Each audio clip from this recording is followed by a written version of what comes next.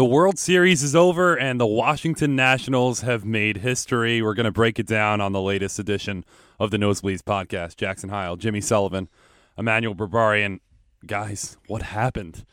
Now one home team won a game, and the Nationals in 7 over the Houston Astros. I think what happened is a good way to put it, because I still don't know how this happened. I mentioned on our World Series preview podcast that I didn't think there was any chance that the Nationals could win this game in 7 and win this series in 7. Sorry, and somehow, some way, with that albatross of a bullpen, Davey Martinez and the Nats beat one of the best teams in baseball history in 7 games with virtually no bullpen. Quite an impressive feat, to say the least. And I mean, it was pretty fitting after how it all went down. I mean, just with the way the postseason unraveled. But the storyline should not be about the Nationals. The storyline should be about how catastrophic of a failure this was by A.J. Hinch. That's not fair. To lose the series. Give credit where credit's due. I gave my credit where it was due. But the story should not be about the Nats right now. The story should be about how A.J. Hinch let this thing blow up in his face. I disagree. With a lead. What a postseason run by the Nationals. 5 elimination games.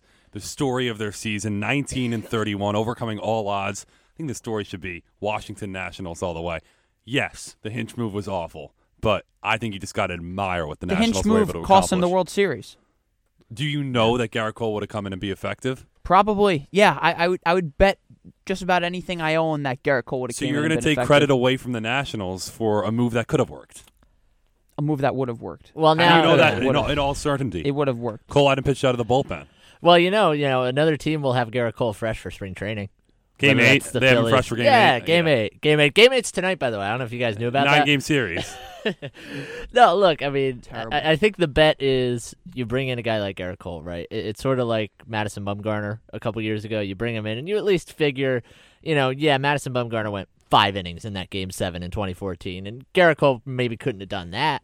But could you get 2 innings out of Garrett Cole the other night? Absolutely. He was ready to go. There's no reason why. This is the last game of your season. Like, you're all in. You're all hands on deck at this point. Like, there is no reason not to use Garrett Cole in that situation. And yes, Will Harris has been awesome. Don't get me wrong. He was a stopper all year, and he had a great postseason. And he made a good pitch to Kendrick. And he made a good pitch. But my God, you've got Garrett Cole out there.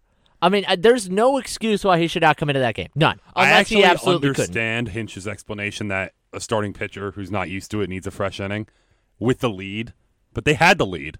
And if you were all that in on going to your bullpen, and you were all that in to the extent where you had to pull Zach Greinke, a pitcher who was grooving, a pitcher who made one mistake all night, you may as well have brought Cole in with a fresh inning. I don't buy the fresh inning argument. I really don't from Hinch, because you're talking about a guy in Garrett Cole who has been inhumane the entire postseason.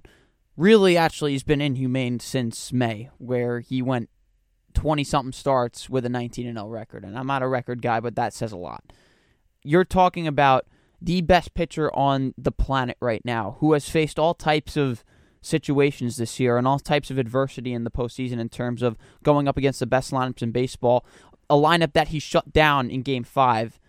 It doesn't even matter. You don't even need multiple innings out of him. You need to put your best pitcher in the highest leverage situation. And at that point in the game, leading by 1 run with the tying run on base and the go-ahead run at the plate, like we mentioned, it's either keep Greinke in or go to Garrett Cole. Those are the only 2 logical options for A.J. Hinch at that point. I think you could maybe make an argument for going Osuna there. Maybe. But the only really quality move that A.J. Hinch could have made was staring him right in the face in Garrett Cole. And for some reason, he didn't pitch. And the thing that sticks out to me is that Hinch said post-game that he was only going to throw Garrett Cole when he had a lead.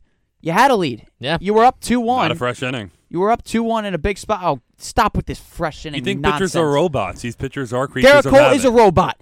I'm not sure about that. Let's be real about that. Garrett Cole was not a human being. And we're ignoring the real move, which was 4 to months. stick with Zach Greinke. Because there was no sign of him slowing down. He makes one mistake the entire night. The Nationals looked foolish against Zach Greinke, and he wasn't even getting worked up until that point in the game. So, sure, you could see Cole in the bullpen and say, okay, that's the move, that's the move. I think the move was to ride with the guy that's been absolutely outstanding, dynamite, perfect so far. But you know why the Nationals won 5 elimination games? Because no matter what, they rode with their best, right? You go to Game 7, Max Scherzer not 100% with like D-plus stuff and still getting probably B-plus results. He only gives up 2 runs. I don't know how. He was giving up rockets all night, but they rode with their best, right? They brought in Corbin in relief. They finished the game with their best arms out of the bullpen. They always went with their best in the big games. Houston didn't do that. I don't care what you use, how you look at it. Your best option in that spot is Gerrit Cole. And look, if he proves to you otherwise, fine. Pull the trigger. Get him out. Go to Harris anyway, which they might have wound up having to do. But you can't go into a Game 7 where there's literally no tomorrow, where there's no next series to think about, and not use your best pitcher. There is no excuse for that whatsoever. And look, I get A.J. Hinch's explanation, but it doesn't make it. I understand where he's coming from, and I think he's wrong. Because you can't have him in the bullpen in that situation. You have to use your best players in the best games. The Nationals did that. The Astros didn't. And that's a big part of why where we're at right now, with the Nationals hosting a parade and the Astros not. Let's flip it to the National side and what they did well, because it seemed every time the Nationals needed a timely hit this postseason, they got it. Their backs against the wall on so many different occasions. They were 4 outs from losing the wild card game, and they rally against Hader. And they end up winning the World Series in a game they trailed in the 7th inning. And who else but Howie Kendrick, who hit the grand slam to advance them past the Dodgers in L.A., coming through with that line drive off the foul ball. Frankly, you don't know how he hit it, because it was a perfectly executed pitch by Harris. We can talk about the move all we want, but the reliever executed the pitch that was supposed to be made. And Howie Kendrick hits the foul ball, gives the Nationals the lead. And then how about Patrick Corbin? You talk about riding with your best. He was arguably the MVP of that Game 7. 3 scoreless innings to keep the game right where it was. He was terrific, and Davey Martinez deserves so much credit for how he handled the bullpen during the series, especially in the first 2 games in Houston, because there were spots early in that game where Strasburg and Scherzer were both in trouble in different sequences. He lets his guys go out. He lets his starters go get the job done, like he did, which you have to with that bullpen. You just can't pull the trigger that early. And then in Game 7, like you mentioned, E-Man, Corbin, who hadn't pitched since Game 4, is on perfect rest. And this was always going to be the plan for them. It was Scherzer to Corbin to whoever you want. It was similar to what the Cubs did when they won the World Series. It was Hendricks to Lester to Chapman. How are you going to get it done? How are you going to get 27 outs? And the Scherzer to Corbin was perfect. Corbin's stuff out of the bullpen just plays, too. I mean, he didn't have a great postseason. He had a few tough starts, including his start in the World Series as well. But, boy, he came up huge, because those 3 innings, obviously, they're critical. But it was, once they got the lead, shutdown inning. Once they added another run, another shutdown inning. Just so critical to get those type of innings in those type of spots, especially in do-or-die situations. So, I mean, that was a difference maker, and give Davey Martinez so much credit for how he was able to manipulate his starters to pitch. I mean, Scherzer, Strasburg, Corbin all pitched out of the bullpen this postseason, and Corbin did it on multiple appearances, and that's how they were going to have to win, and that's how they did win. And hey, you're right.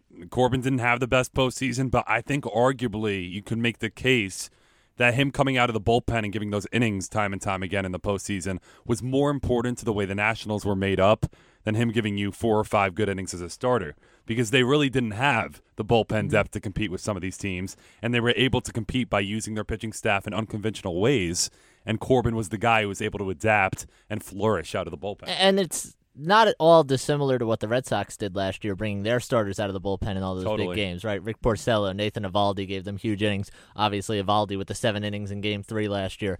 So we've seen now, back-to-back years, teams have won the World Series by getting creative with their bullpens, right? Not necessarily going to the conventional, okay, starter's going to go 5 innings, then we're going to bring in our top arms out of the bullpen. That can work, and there's no reason why it can't, obviously, because we've seen teams be incredibly successful with it over the past few years, but it shows you that there are multiple ways to win a World Series, right? You can use your starters out of the bullpen. You could go to your, big arms out of the bullpen like we've seen in the past. A team like the Astros probably had more of that than a team like the Nationals. But it shows you that while a bullpen really helps you in the playoffs, it's not entirely make or break if you have a weaker bullpen. It doesn't mean you can't still win a championship. The Red Sox did it last year. The Nationals did it this year. It shows you that the bullpen is not about who's back there as much as how you use it. And the Nationals used it really well, and the Astros didn't as much. And that was kind of a big difference in the Nationals being able to win that Game 7 and also the series as a whole. So, guys, Nationals in 7.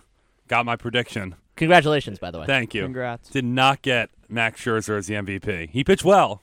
And a warrior, by the way, to be able to come back after not being able to pick stuff up, not being able to move, essentially, before Game 5 to Game 7, 5 innings of 2-run ball when he didn't have his stuff. So he pitched very well. So Nationals in 7, if I could revise, Steven Strasburg, who, guys, he was unbelievable in these playoffs. And you talk so much about postseason heroes when you look at starting pitchers, Madison Bumgarner, all these guys of the past. Ancient history, but Steven Strasburg, this postseason put a cherry on top. But you look at his postseason track record now, this guy's unhittable in October. Yeah. And he's only padded a track record that's going to serve him really well when he opts out of that 7-year, $175 million deal and gets something even bigger. It's funny because his most important spot in the postseason was coming into the wild card game out of relief to keep that game where it was at 3-1. I mean, if he doesn't do what he does in the postseason, I mean, you're talking about the Nationals, they would have had to go to their bullpen if it wasn't for being able to use Strasburg, and they probably end up losing that game. But this dude is going to get paid. Oh, my God, he's going to get paid. And it's so impressive just to go out and watch him because every start he got better in the postseason. Like, literally every single start he got better. I mean, you go back to Game 5 against L.A., he gives up 2 runs? 2 runs? Yeah, he gives up 3 runs on the Kike Hernandez home run in the second inning and then just settled in and was locked in the rest of the way. And he keeps the game close enough where the Nationals can come back. And then in Game 6 against Houston, when back's against the wall, again, he gives up a big run. But biggest start of the series. He gives his team a chance to go out and win it, and then he pitches into the 9th inning, which is just remarkable. So, I mean, he is just otherworldly at this point, especially when it comes to the postseason. And I mean, talk about a guy who's going to get paid. I mean, he honestly might get as much as Cole at this rate. You looked at Bregman's home run where he carried the bat all the way to first base in Game 6, and you thought maybe, okay, this is Houston's night. They're just going to close out the World Series dynasty in the making, 2 World Series in 3 years. And Strasburg's ability, like he did all playoffs, to settle in, give his team a chance, and then Soto's home run where he follows suit right in Bregman's face and carries the bat to first base, basically set the tone of, okay, we're comfortable here. We can get the job done. It doesn't matter where we are. We can win those 2 games. Strasburg's a guy who I know he was so highly touted coming into the major leagues, and I feel like everyone doesn't talk enough about him because he hasn't been like best pitcher in baseball status like he was expected to be.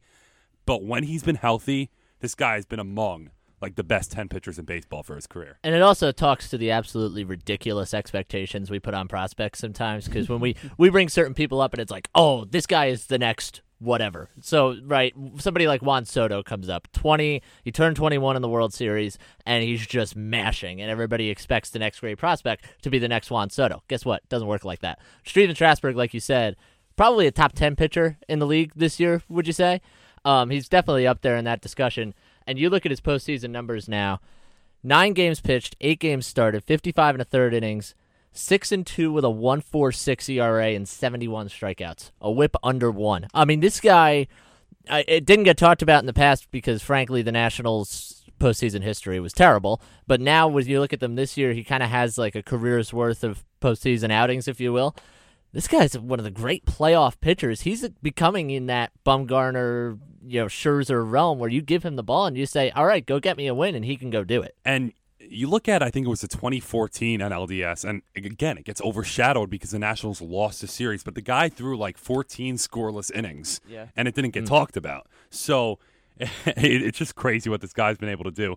A worthy World Series MVP, but there were almost like 3 MVPs for Washington because you had their big hitters consistently throughout the postseason coming up time and time again. And I think they were the only team where you could say that all postseason. The middle of their order came through every time. Juan Soto, unreal postseason. That guy has a 18, 19-year career left in front of us that could be among the all-time greats. It's unbelievable to watch his talent unfold on the biggest stage. And then Anthony Rendon, who's going to get a bag as well, like these other guys, put on an absolute clinic. Took us what do we have, 14 minutes right now? Almost 15. It took us 14 minutes to mention Anthony Rendon, who might even be the National League MVP this year. I mean, I'm so happy for Rendon because that's a guy who's been underrated criminally over the last 2 years. And the fact that he was able to explode the way he did, there was a stat that in the 7th inning or later in elimination games for Rendon this postseason, I mean, he was like at one point like 5 for 5 with like 2 home runs,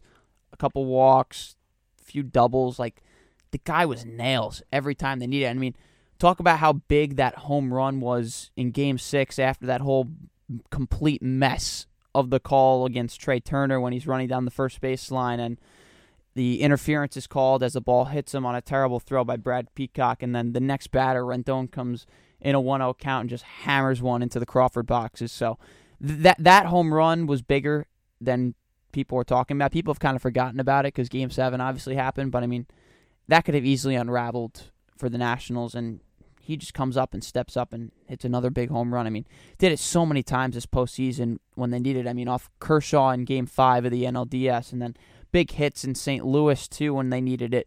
And then the wild card game, obviously, it was so terrific to watch Rendon because he's truly one of the game's best talents. He's going to get paid a ton of money. Jimmy, I'm sure as a Mets fan, you as a guy who would want him, but I mean, this guy is an absolute stud. Who wouldn't want him? You'd be a moron not to want him on your team. I mean, the Mets are not going to spend like that because that's just what the Mets do. Since we took 14 minutes to mention Rendon, and it'll take us 16 minutes, I want to mention Mr. National himself, Ryan Zimmerman. Yeah. Because this is a guy who, speaking of the Mets, he was to the Nationals what David Wright was for the Mets, came up about the same time, and he's really been an ambassador for this Nats team. And he's in the twilight of his career now, and he hit about 200 in the World Series. But you go back even to Game 1. Astros scored 2 runs in the first inning. Who hits that home run in the second inning? And it kind of changes the series, Ryan Zimmerman. So this is a guy who has really catapulted this franchise, and not on his own, obviously, but he's been kind of the driving force of driving this team to legitimacy after they moved from Montreal. So I'm just so happy for him that he's going to be able to get a ring, and he's got an uncertain future too. But, if this was it for him in Washington, him ending it with a World Series, I just could not be more happy for him. And, obviously with my team playing him 19 times a year, you see, especially when I was younger, how good of a player he was and what he meant to this Nationals franchise. So for him to get a ring this year, I think was ultimately very fitting. Also, the 2014 Tigers rotation is now all has a World Series with different teams. Except the Tigers. Except the Tigers.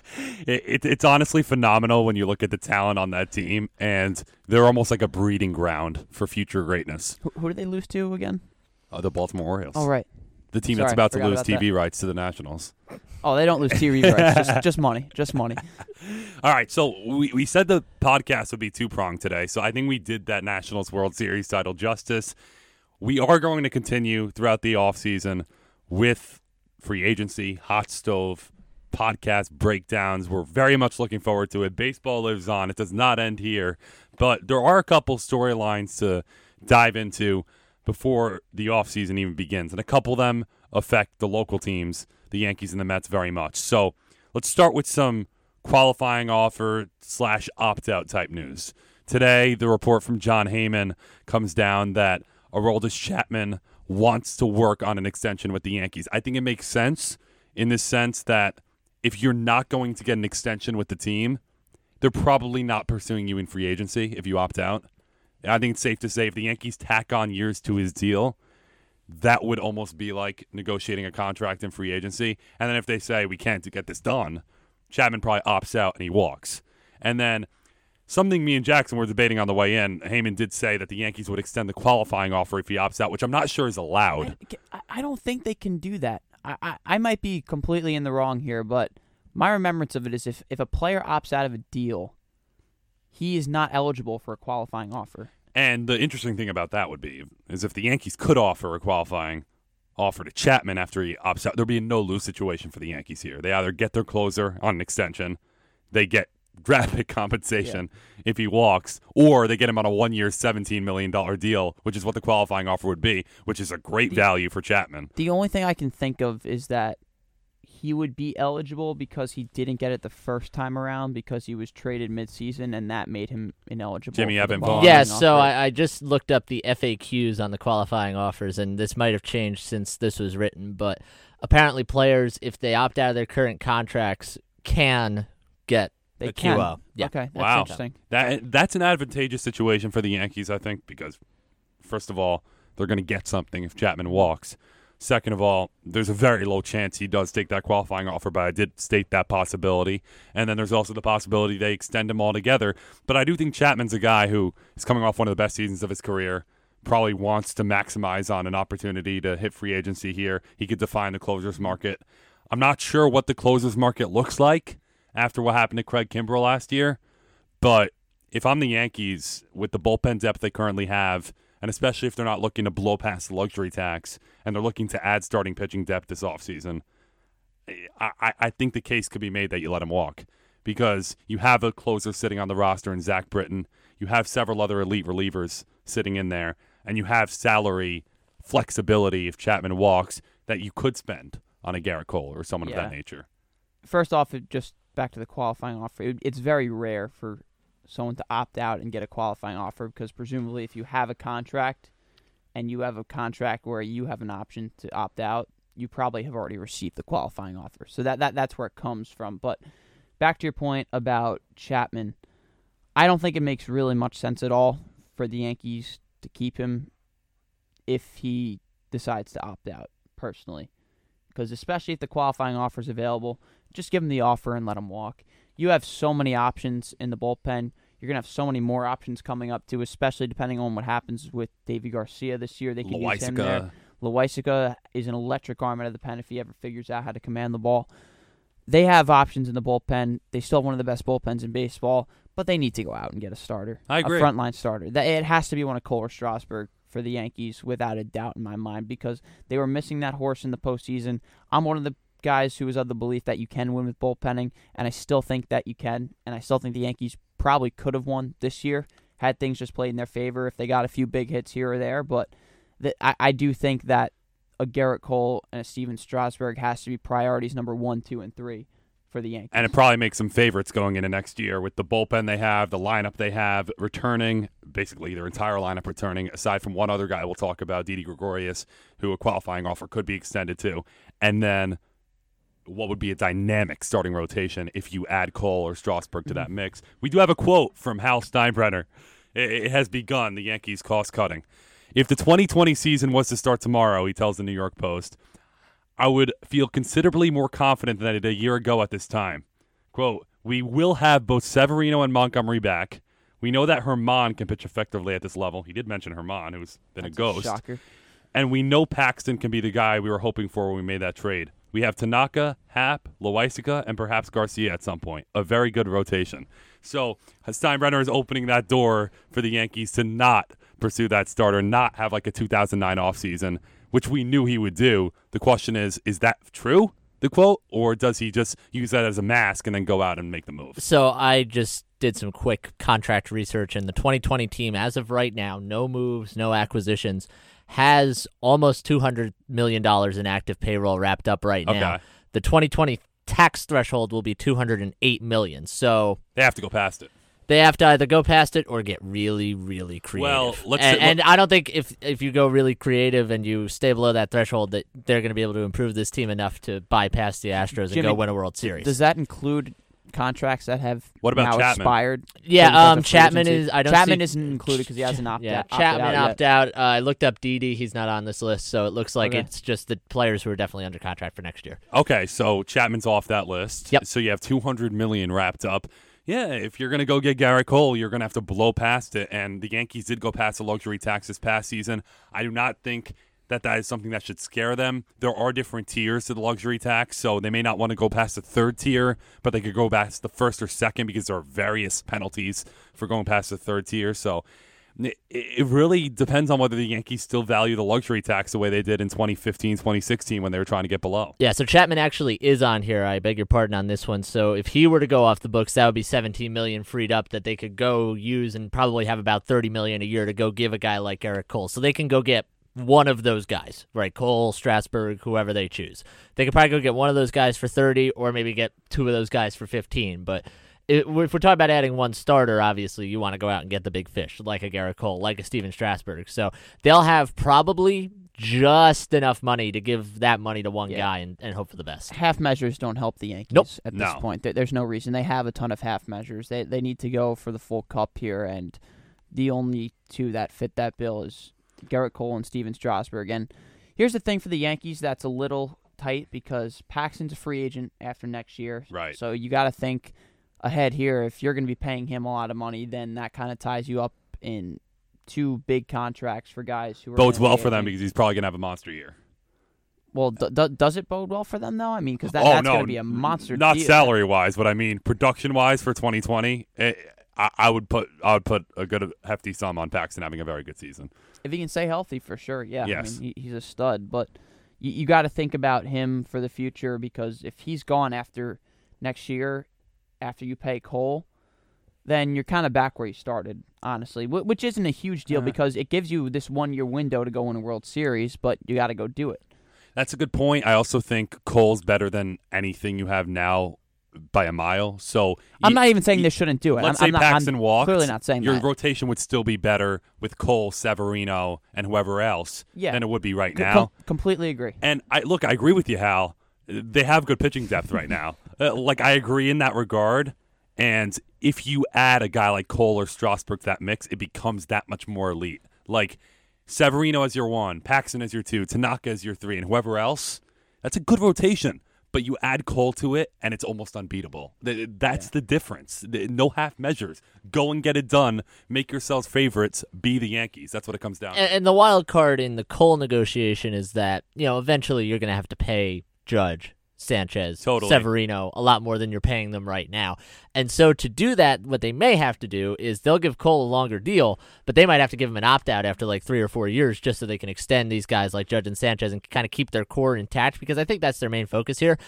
But yeah, I mean, look, can you go under the luxury tax threshold and win? Yeah, but we saw the Nationals this offseason, right? They spent on their stars.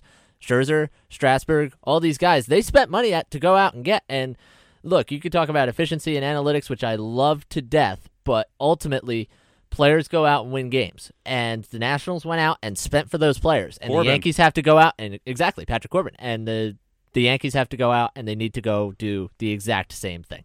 And the analytics say that you should give Garrett Cole a lot of money. There you go. That's what the analytics say, too. And the listen up, Cashman. The analytics say that the surplus value for Cole on those first 3 or 4 years of that deal, even though the back end's going to hurt him for sure because it always does, you're going to get the surplus value on those 4+ years. And if you think you have a contender for the next 2 or 3 years, which the Yankees clearly do, you got to maximize it. You capitalize on windows. It doesn't matter, and I understand CC ended up getting a second deal. It doesn't matter that 2013 and 14 were bad for CC Sabathia because you capitalize on 09.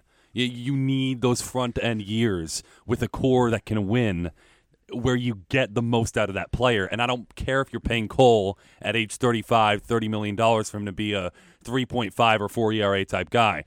The value will be capitalized on, and that's what you got to look at it as. Yeah, so, I mean, I don't know. I think you go out and you get your money, and you give your money to Garrett Cole. But that's just me. But I think also, I mean, this is a team that could go into next year. Could they win without Garrett Cole? Sure.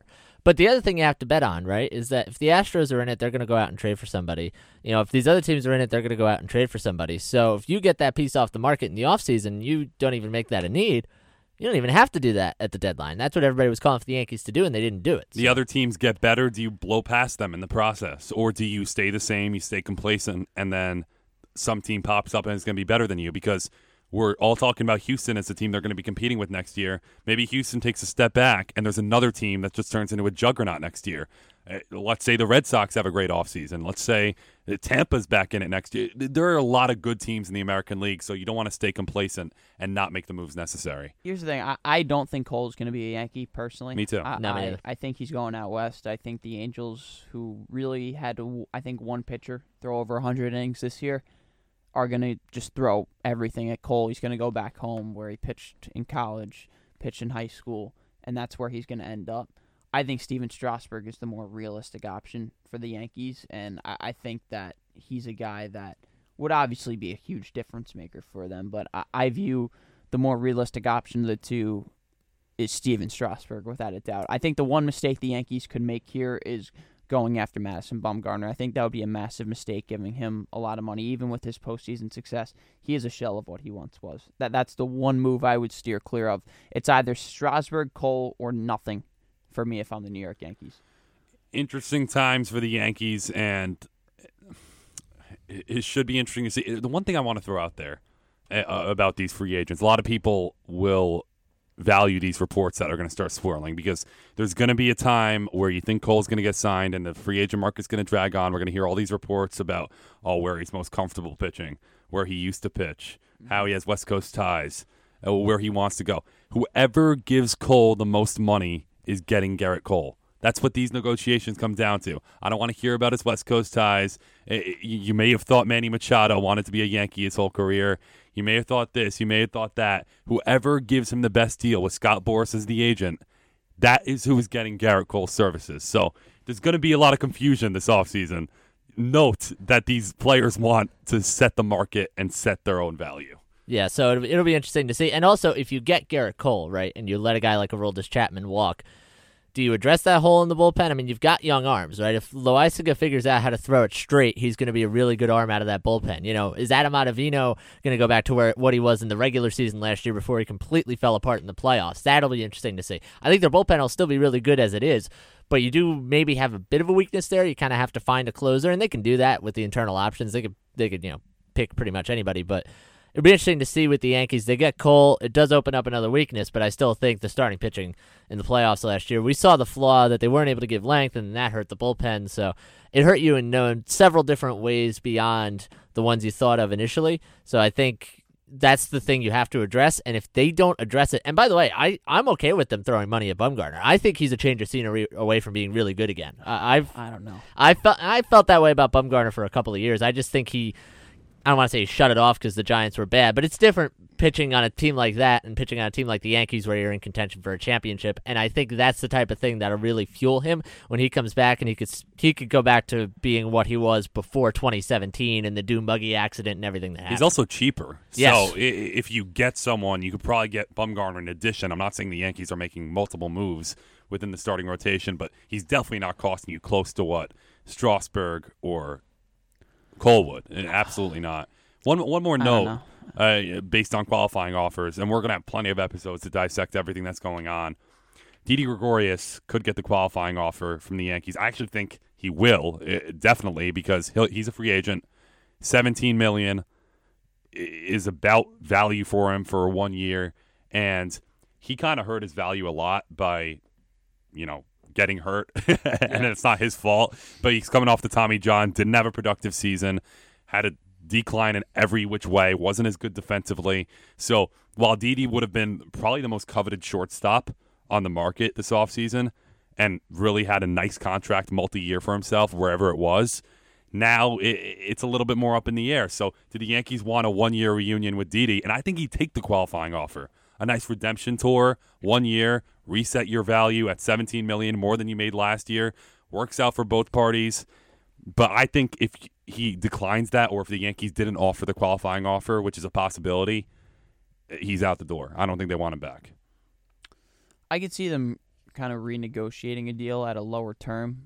That would be the only way I could see him coming back if he declines the qualifying offer. But I don't know. It's a slippery slope with that because you just don't know the direction that the Yankees want to go in, because I'm not sure they want to make Torres their full-time shortstop. I think they like him at second base for some reason. I think they view him as a franchise shortstop. I think they do. I'm not saying that they don't view him as that guy, but I feel like they liked the infield the way it was this year, because you also have question marks about whether Urshela is going to repeat like he was, but you also have question marks at first base. I don't know. It really is. It's a tough slope to go down, because I think the Yankees would be better off without Didi, to be honest, because it opens up a lot more possibilities for them and a lot more flexibility in the infield, because they just, even though they have kind of a laid out infield right now, they had like 7 competent infielders last year, and it's tough to get these guys in a regular rotation. I mean, Voit fell out of the fold last year completely at the end of the season, and he's a guy who's been really productive. And he'll be healthy. This year. So, I mean, you got to get guys regular time. I'm not usually a believer in that, but these guys have to be on a regular routine when it comes to the regular season. And if the playing time is going to be all over the place and DJ LeMahieu is going to be playing all over the place again, it's going to be tough for these guys to stay in a consistent rhythm, and that's going to lead to struggles, I think, at times. So I honestly think that the Yankees would be better off without Didi this year, but again, who knows how much, because they love him as a clubhouse guy, clearly. He is a great morale boost. And Jimmy, you mentioned costs before with the starting pitching. Gleyber, they're still playing nothing. So you move him to shortstop. DJ LeMahieu was a natural second baseman. He's a Gold Glove candidate there this year, even though not playing there as much. And then you have your depth at first base with guys like Voit, and Duhar maybe coming back, could be a corner infield guy / DH, or Shella at third. You have the infield depth, and then you wouldn't have to pay someone $17 million that you don't necessarily have to pay. You know, Didi last year, when you look at it, and we're thinking about, is he going to come back? Is he going to leave? You know, he was kind of average when he came back. You know, he wasn't great coming off the Tommy John, and I think he'll probably be better in 2020. But you also have to decide, okay, him at the position versus Gleyber at the position. Obviously, you take Gleyber, right? So now you move to second, right? Gleyber would have played second. Now LeMahieu moves up to second. Well, LeMahieu is going to probably finish top 10 in the MVP voting this year. You put Voit back at first, full season healthy. Well, he's been a good hitter the rest of the time. 380 OBP. Yeah, 380 on base, 900 OPS or whatever it was. And then you go to third base and you have Urshela and Andujar. And by the way, Andujar basically didn't play last year. So if he comes back healthy, he was a guy who almost won Rookie of the Year. And you roll the dice. Either you roll the dice. Urshela continues to be a star, or Andujar takes his place, and that's a guy who was runner-up for Rookie of the Year. So these are good problems to have, but the Yankees certainly don't need Didi Gregorius. I think that's what it comes down to. They may bring him back and may work out for both sides. He may have a rebound on the qualifying offer, but I don't think they need him whatsoever. I don't think they need him either, and I don't think they really did. And this is a point where, like you were saying, Jackson, there's 9 infielders on the Yankees. They're not all going to play, so why would you bring them all back? I mean, and granted, look, they could all get hurt like last year, but the chances of that happening again, what are they? They're very low, right? Wacky. That was a wacky year with a record number of IL stints. I don't think that's going to happen again. So you go in with 5 good infielders for 4 spots. You let third base battle itself out, and you leave the rest of the positions as is. And I think the Yankees will be really happy with that arrangement, because you've got a 23-year-old Gleyber Torres at shortstop. You've got DJ LeMahieu, who's one of the best hitters in the league, at second. You've got Luke Voit, who's a wild card who could be really good if he's healthy at first. And then you've got a good battle at third base between 2 guys who could start for anybody. Gleyber's 23. Wow.